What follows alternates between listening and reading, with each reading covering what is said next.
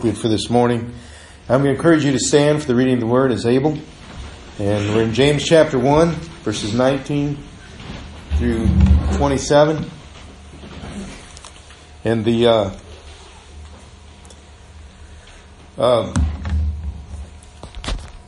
reading out of the New King James Version. It's on the screen for you. We're going to focus pretty heavy on verse 21 today. But other verses in here are very prominent. We'll get to those as well. Hear these words. So then, my beloved brethren, let every man be swift to hear, slow to speak, slow to wrath. For the wrath of man does not produce the righteousness of God. Therefore, lay aside all filthiness and overflow of wickedness, and receive with meekness the implanted word which is able to save your souls. But be doers of the word and not hearers only, deceiving yourselves. For if anyone is a hearer of the word and not a doer, he's like a man observing his natural face in a mirror. For he observes himself, goes away, and immediately forgets what kind of man he was. But he who looks in the perfect law of liberty and continues in it, and is not a forgetful hearer, but a doer of the work, this one will be blessed in what he does. If anyone among you thinks he is religious, and does not bridle his tongue, but deceives his own heart, this one's religion is useless. Pure and undefiled religion before God and the Father is this: to visit orphans and widows in their trouble, and to keep oneself unspotted from the world. This is the word of God for the people of God. Thanks be to God. Amen. You may be seated. Can you turn the lapel on?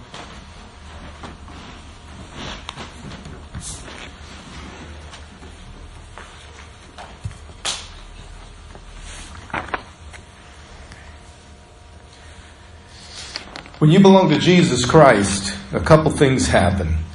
And the first thing that happens when you belong, other than the redemption and the joy that the Holy Spirit brings with it, is you have a hunger for the Word of God. You want to learn more about this Jesus and who He is, and you know that in the Bible that's where you find those words. And so you begin to look and search there for those. And that hunger grows and grows. And it doesn't just become a hunger to read it, but to live it and to be a part of it and for it to be digested through you. In verse 21 it says to receive with meekness the implanted word. And that word to be implanted, you have to partake of it and take it and let it be a part of who you are. But the second thing that happens in salvation is you have this hunger to serve and be obedient to God. That no longer is serving God and doing things that He asks us to do, something like, oh, I got to do this. It's more like, what can I do, God, to bless you and your kingdom? What can I do to make others know who you are? Because I want others to know what I found. And I want others to find freedom that I have experienced. And it's no longer a burden, but rather a joy to love out of that relationship rather than to love and to serve out of compulsion and because you don't know what else to do. Would you rather not live for joy than out of slavery? Wouldn't you like to do something because you love doing it rather than having to do it? You get it done with a lot more enthusiasm is what they say, and I agree. But before we get to that part of salvation and all of that, I want to pull us back to verse 19 where it says, let everyone be swift to hear, slow to speak, and slow to wrath or anger. And listen to this statement. We all have 2 ears and 1 mouth.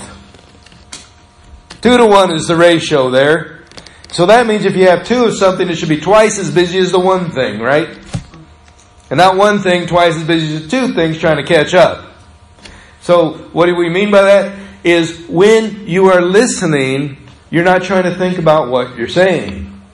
Rather, when we learn, and this is how this works, we learn by hearing the Word of God. Not by speaking it, but by hearing it. So learning the Word of God is a slow process. And you have to study and listen and hear it and take it and process that through who you are. Acting on that action is quicker than listening. Study takes time. Learning who you are in Christ takes time. Acting on what you've learned and doing an action is a present moment. But learning is ongoing. So is listening. Last week we talked about a self-agenda that we have that runs us out of the ability to love.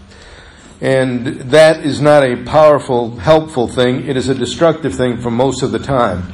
Now I want to share this with you. If you are quick to speak, your self-agenda is most likely involved because you want to say something so people get to hear what you say because it's what you got to say you want them to hear. And that's your idea coming through. But if it's God on your heart, He'll put the timing there and you'll say it at the right time. Now, I'm going to read verse 19 in the opposite. Are you ready? This is how the world operates with it this way. Let everyone be slow to hear, quick to speak, and quick to get angry.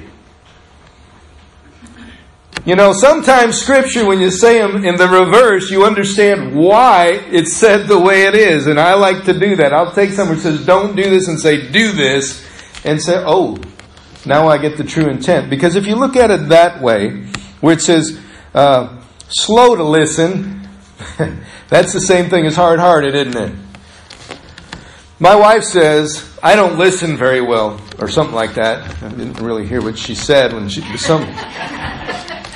missed it. And if I'm quick to speak, it means I want to say something regardless of what you're saying. It's because I'm not listening to what you say. I want you to hear what I'm saying. Anybody ever get into that trap besides me? Okay, everybody who's not raised their hand is in denial. We have a reason we're here today, to learn that we're in denial, that we do want people to hear what we have to say, because what we have to say we believe is more important than what they are saying. That's our agenda. It's us saying, you got to listen to me, because what I have to say is important. But what about this? I'm going to listen to you quick and be slow to speak because what you have to say is important to me. So I'm going to listen. Some folks getting a chuckle out of that. And I promise you, it's because it makes us uncomfortable to hear these things. But I also promise you this. When you hunger for the Word of God, you want to hear God. A lot of times you don't hear God when you're praying because you're doing all the talking. Meditation is listening for God to speak. Whether it be through music, environment, a word, or anything that God can speak to you with, He will use. He's used a given song for me at a given time. Or even an element of nature. One time I said, God, I know that hawks are a symbol of Holy Spirit to some people. So today, Heavenly Father, I would like to see a hawk. And He showed me 4. How many days do I get to see 4 hawks in them? So far, 1. 1 in my lifetime where I saw 4 in that day. And do you think God was trying to give me an insight? Trying to get me to remember that when He does something, He does it very well. He's trying to get me to listen. Here's the hardest thing for people to understand. God is love.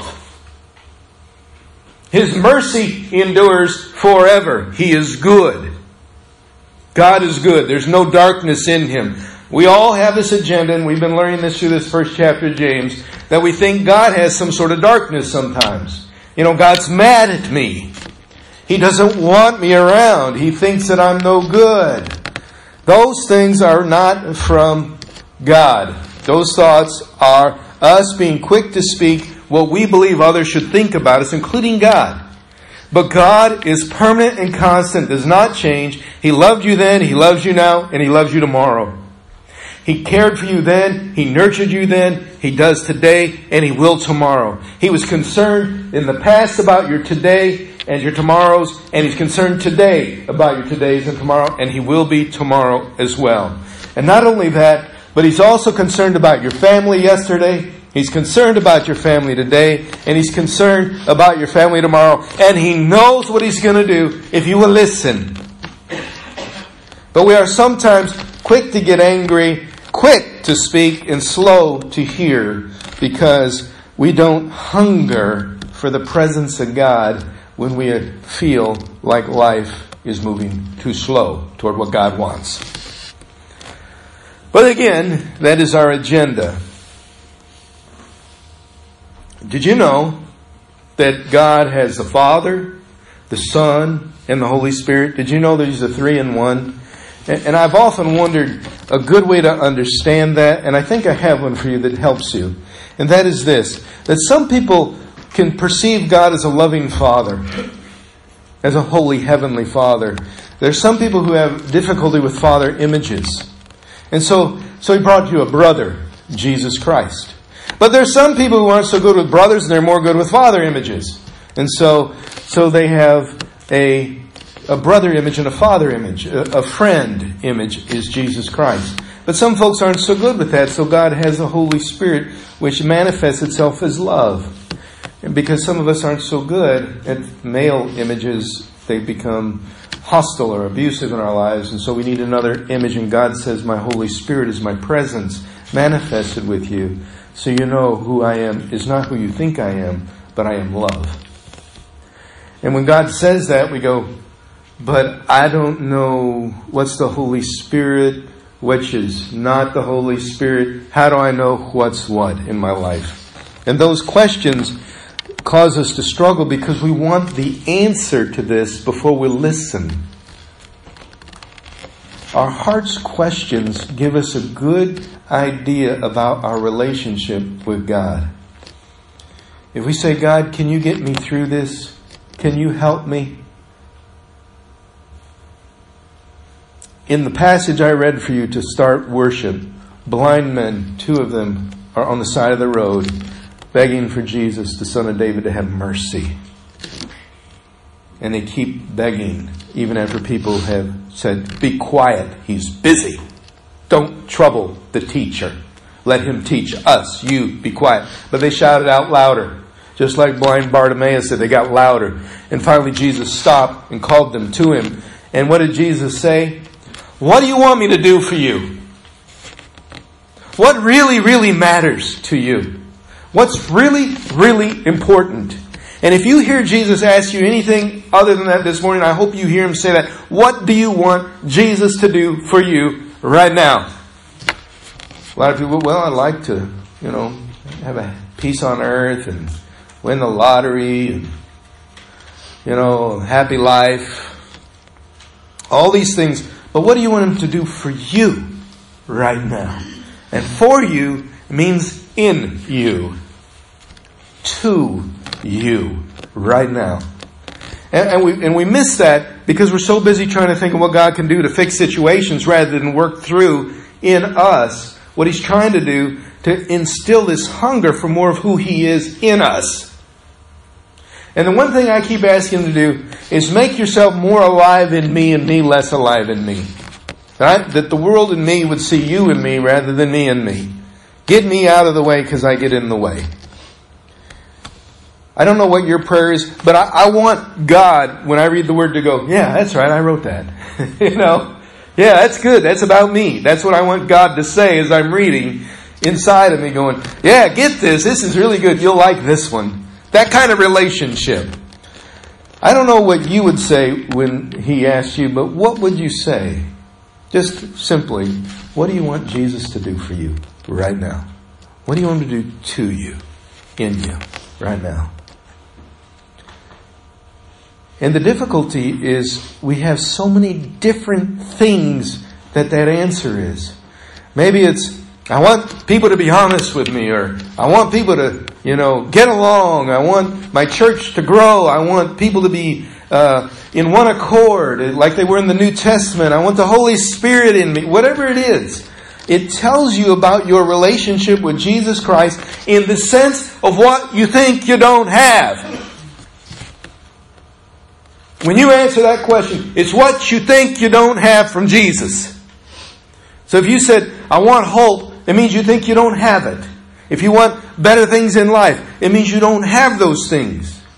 Do you understand what I'm saying? Is we always talk to God from a place of lack to his abundance. But what he's saying is, what do you want me to do? Now, what do you want me to give you? What do you want me to do?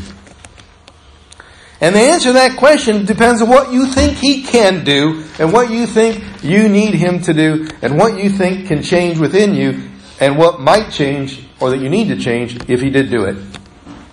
Those are tough questions, but if you don't start listening to your own voice, you won't hear yourself asking for what you lack. But it's true. Why would we ever ask somebody for something we already have? Lord, I'd like you to love me. He already does. Lord, I'd like you to send your son to die. He already did. You don't ask for what you have. You ask for what you believe you don't. But in the Scripture, it says it is God's desire to give you all His kingdom. All that He has. And yet we think, for some reason, we don't merit worth for that. And so we don't listen to God because our agenda says I can't hear Him because He doesn't want to do what I think He ought to do. I don't know about you, but I really, really want God to just slow me down. That's it. To stop being in a rush everywhere. To know that no matter what happens at the end of life, I'm going to have plenty of time to be slowed down because I won't be doing anything except for nothing. There's time to slow down at the end. That's what I say. I'll rest when I'm dead. But God is trying to say, slow down, be still. You know, and we miss this. Be still and know that I am God. And it doesn't mean sit there. Just stand there. By be still, He means be quiet. But all the other voices inside your head, be quiet. Quiet those voices and you will know I am God. Because I'm not those other voices that tell you who you are. I'm the one that tells you that you are my child and my beloved. You belong to me and listen to me.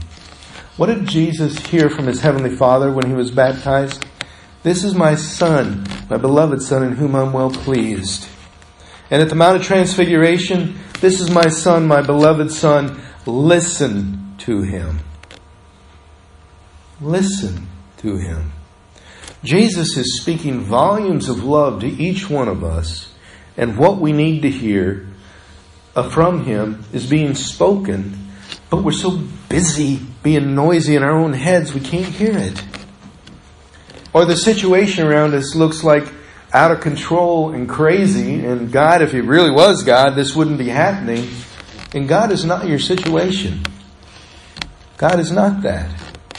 God is that part that never changes. And your situations change like the weather. So that's what He says. Be quick to hear. To listen.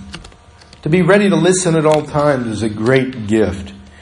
And I'm not talking about conversationally where someone's talking and you just want to jump in and interrupt and all this other stuff, because that's not what this is talking about. What this is talking about is be quick to listen to the voice of God in every situation.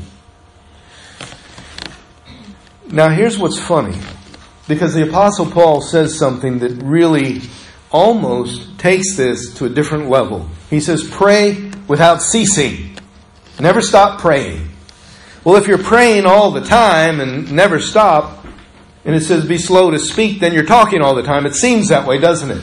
But what if your prayer is this? God, I'm here. I'm listening. I'm looking for you. God, I'm here. What do you want me to know? What are you trying to show me? What if that is the kind of prayer that you have that gets you into listening mode with God, and each statement you say is saying, God, have mercy on me. God, your mercy endures forever, like the Scripture says. God, you asked me to be slow to speak. I'm listening. I'm here. As Samuel was instructed by the one he went to when he was awoke 3 times, he said, say to God, speak, for your servant is listening. Now, do you see yourself as a servant of God and wanting to hear every word He says so you can do it and be delighted in knowing that He loves you and wants you to do things for Him and so honored by that?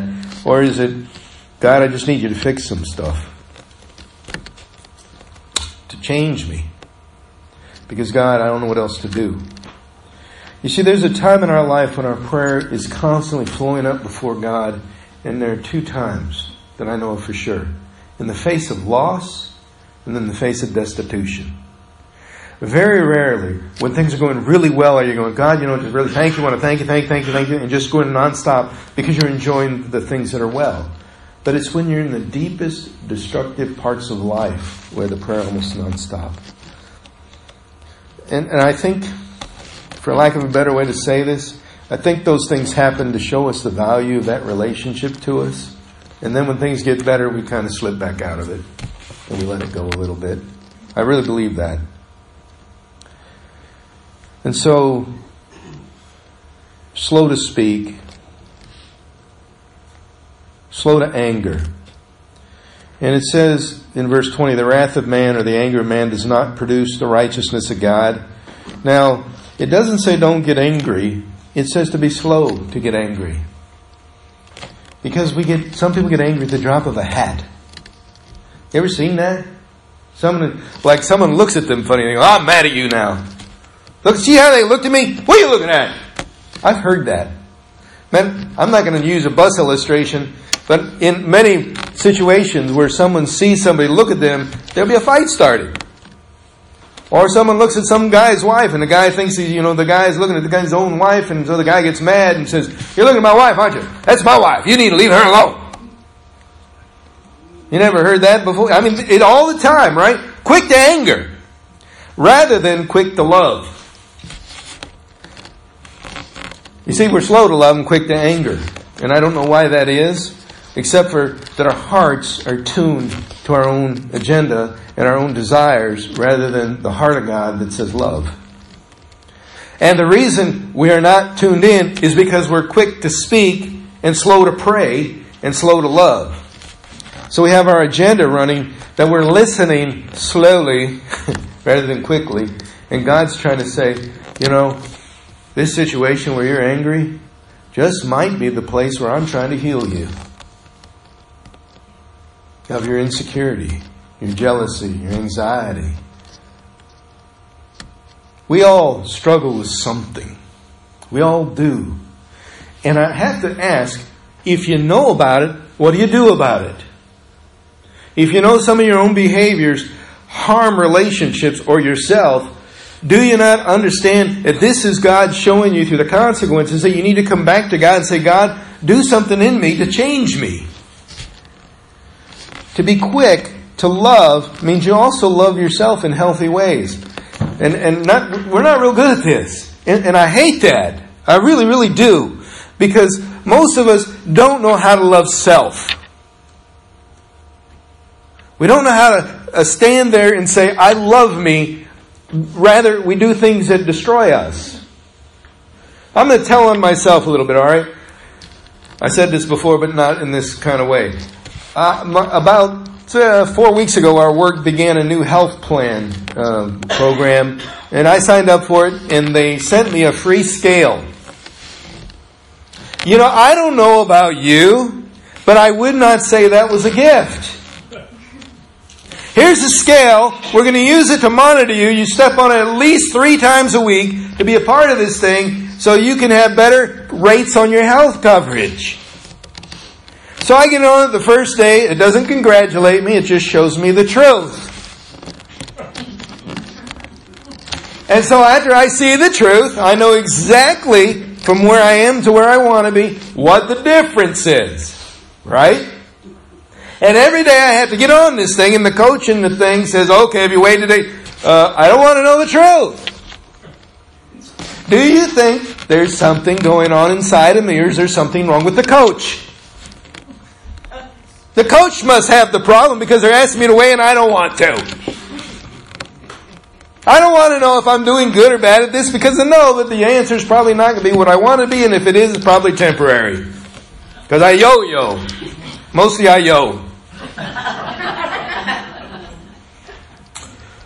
So, here's my task. My task has been to get to 180 in the church and in my physical weight range. I had 22.5 pounds, according to the scale, 22.67 pounds to go to get to 180 when I started. Yesterday, I had 24.67 to go. And it asked me to weigh if I have clothes on or not.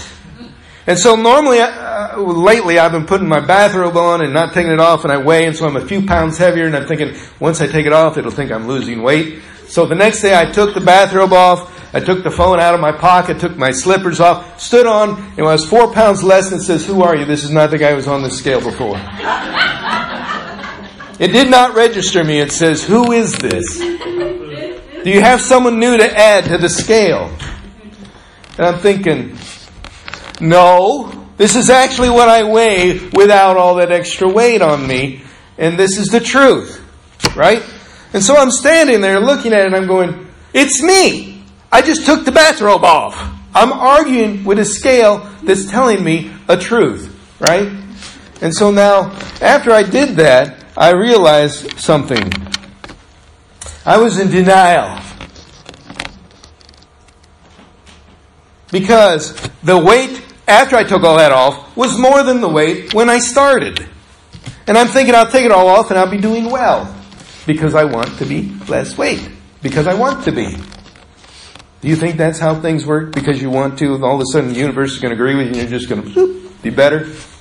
Just because you want to? Or do you think the Scripture says we got some work to do on ourselves? And the way we think, the way we respond, and the way we look at ourselves and the world around us. And we have to do some inner work and godly work to get to the place where God's calling us to be. I can't be healthier if I stay with the same habits. If I don't change what I'm doing, I will be the same as I am. So it is with Scripture that we can look at the truth and hear it and be angry at it, but it's still the truth. If we're angry quick and speak too quick and don't listen to God very well, it's not because it's not the truth. It's because we are not good at that. And if we're not good at that and we see the consequences of that in our life, then we are under constraint to bring that to the foot of the cross and say, God, do a work in me. Have your way with me and do what you need to do. That's why he can say in verse 21, lay aside all filthiness and overflow of wickedness. And this filthiness and wickedness doesn't mean like dirt and grime. It means the thinking and the ideas that don't line up with God's holiness for you. And he says, receive with meekness the implanted word which is able to save your souls. And you understand why it says meekness. It's because, oh Lord, I really need this. I really need you.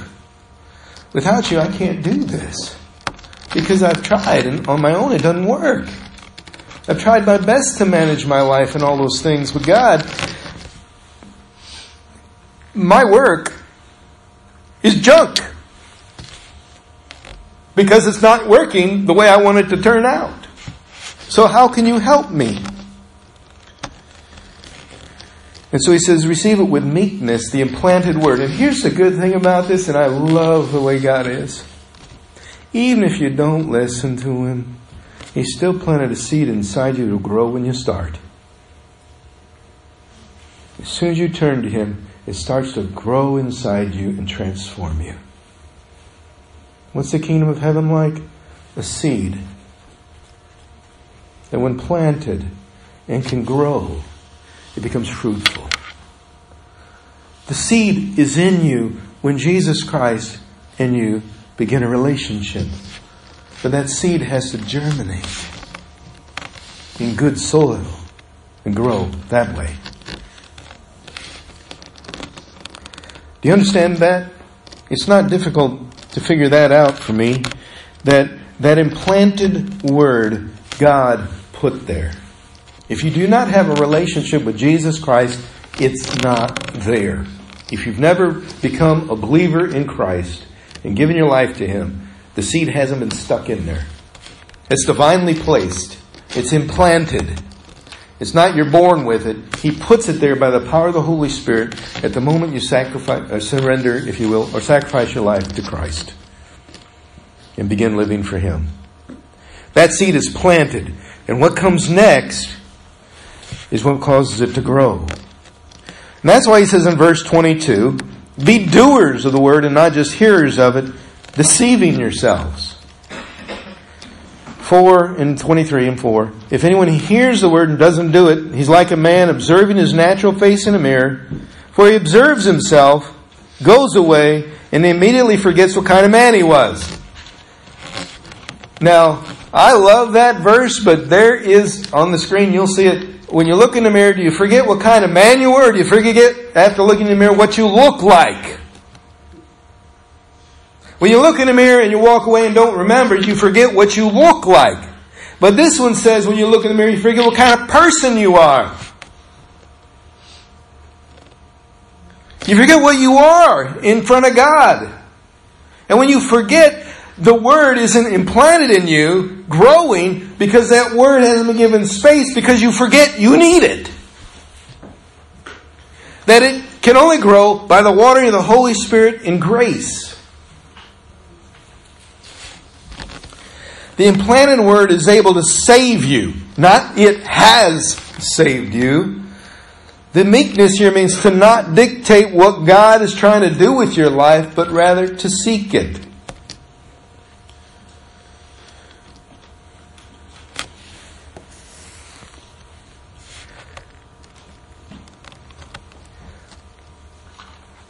Are you truly wanting a holy life?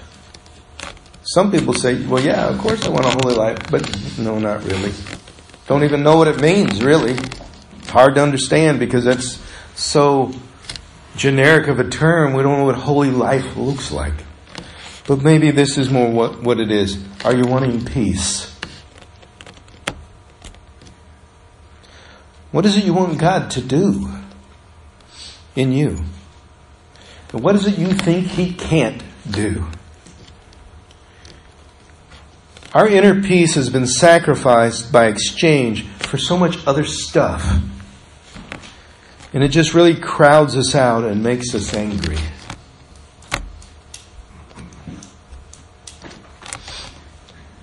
If you don't have God fighting your battles, wouldn't you tend to be a little angry and have to do them yourself? Here's what Scripture suggests to us this morning. If you know that you have quick to anger, there's a source for it. And even if you're slow to anger, your anger has a source. And Scripture is saying, eliminate the source of the anger. Not, I'm mad at that person, therefore I got to eliminate them. They are not the source of your anger. Your anger comes from within you. Whether an injustice, a frustration, a difficult response, whatever it is. Sometimes our anger is veiled as sarcasm. Did you know sarcasm is just thinly veiled anger? That phrase, do whatever you want. I can't remember the last time I heard that, but it was in a conversation with my wife. And I said, I'm thinking about doing this. And she says, do whatever you want. She was not saying, hey, anything you want is cool with me. You know, I love you. I want you to do whatever you want. What she's saying is, you made your bed, you line it, you do whatever you want, but I'm have no part of this. It's the same thing as that phrase, fine. When asked how you doing. Do whatever you want. It's I frustrate with you, I give up, I'm done. Right? Whatever. Exactly, the whatever one that has become so annoyingly popular. That's a sarcastic remark. And it's thinly veiled anger. But what it's really saying is, I don't want to hear you anymore. Because you don't listen. And so, if I am a person who's angry enough to act out of that anger, I need to know where that anger's coming from. I'm going to be just blunt, and then I'm going to quit because y'all are going to not like this. And this is good because then you'll think about it. When you are angry, do you know what inside of you is stirred up? Do you know if it's because you feel unloved, unappreciated, someone doesn't understand you, they're ignoring you? What is your deeper source of that inner anger that comes out? Some people get angry because there's stuff in their past, whether it's a child or from their parents or relationships, it keeps coming out. when they get angry. And they don't know it because, well, this person did this and therefore I feel justified in my anger because this person did this. But it's not from that other person. Nobody can make you angry without your consent. And your consent is triggered by something generally in something that's unsettled in you. The only time Jesus was angry in Scripture that I can think of is when He cleared out the temple. And He cleared it out because Scripture said this is supposed to be a house of prayer. And you made it into a den of thieves and robbers. And wouldn't you like to be angry over stuff that isn't holy in your life? Rather than whether you're getting justice or right or wrong or fair. Scripture is very clear that holiness is what we should be upset about when injustice is being done to others, not ourselves. But we see all over the news people getting hurt and people just watch and not get angry. The injustices in our world are so many and few so mad about it because it isn't affecting them. But it does affect the heart of God. So what do you want God to do for you? I want God to give you a heart like His. To love like His. To see the pain around you and to listen to the people around you as they share it. And ask God, God, what can I do? God, why have you placed me in this person's path? What part of this can I do?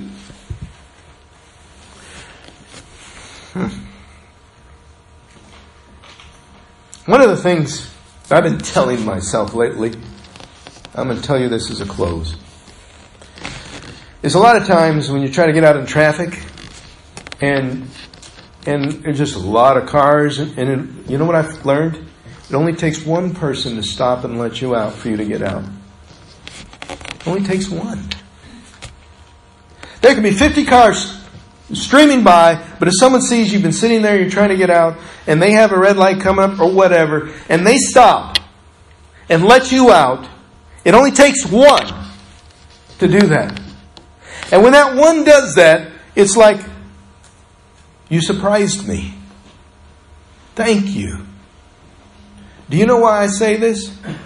Because so often people are so busy with their own agenda, they run people over rather than let them out into the flow of life.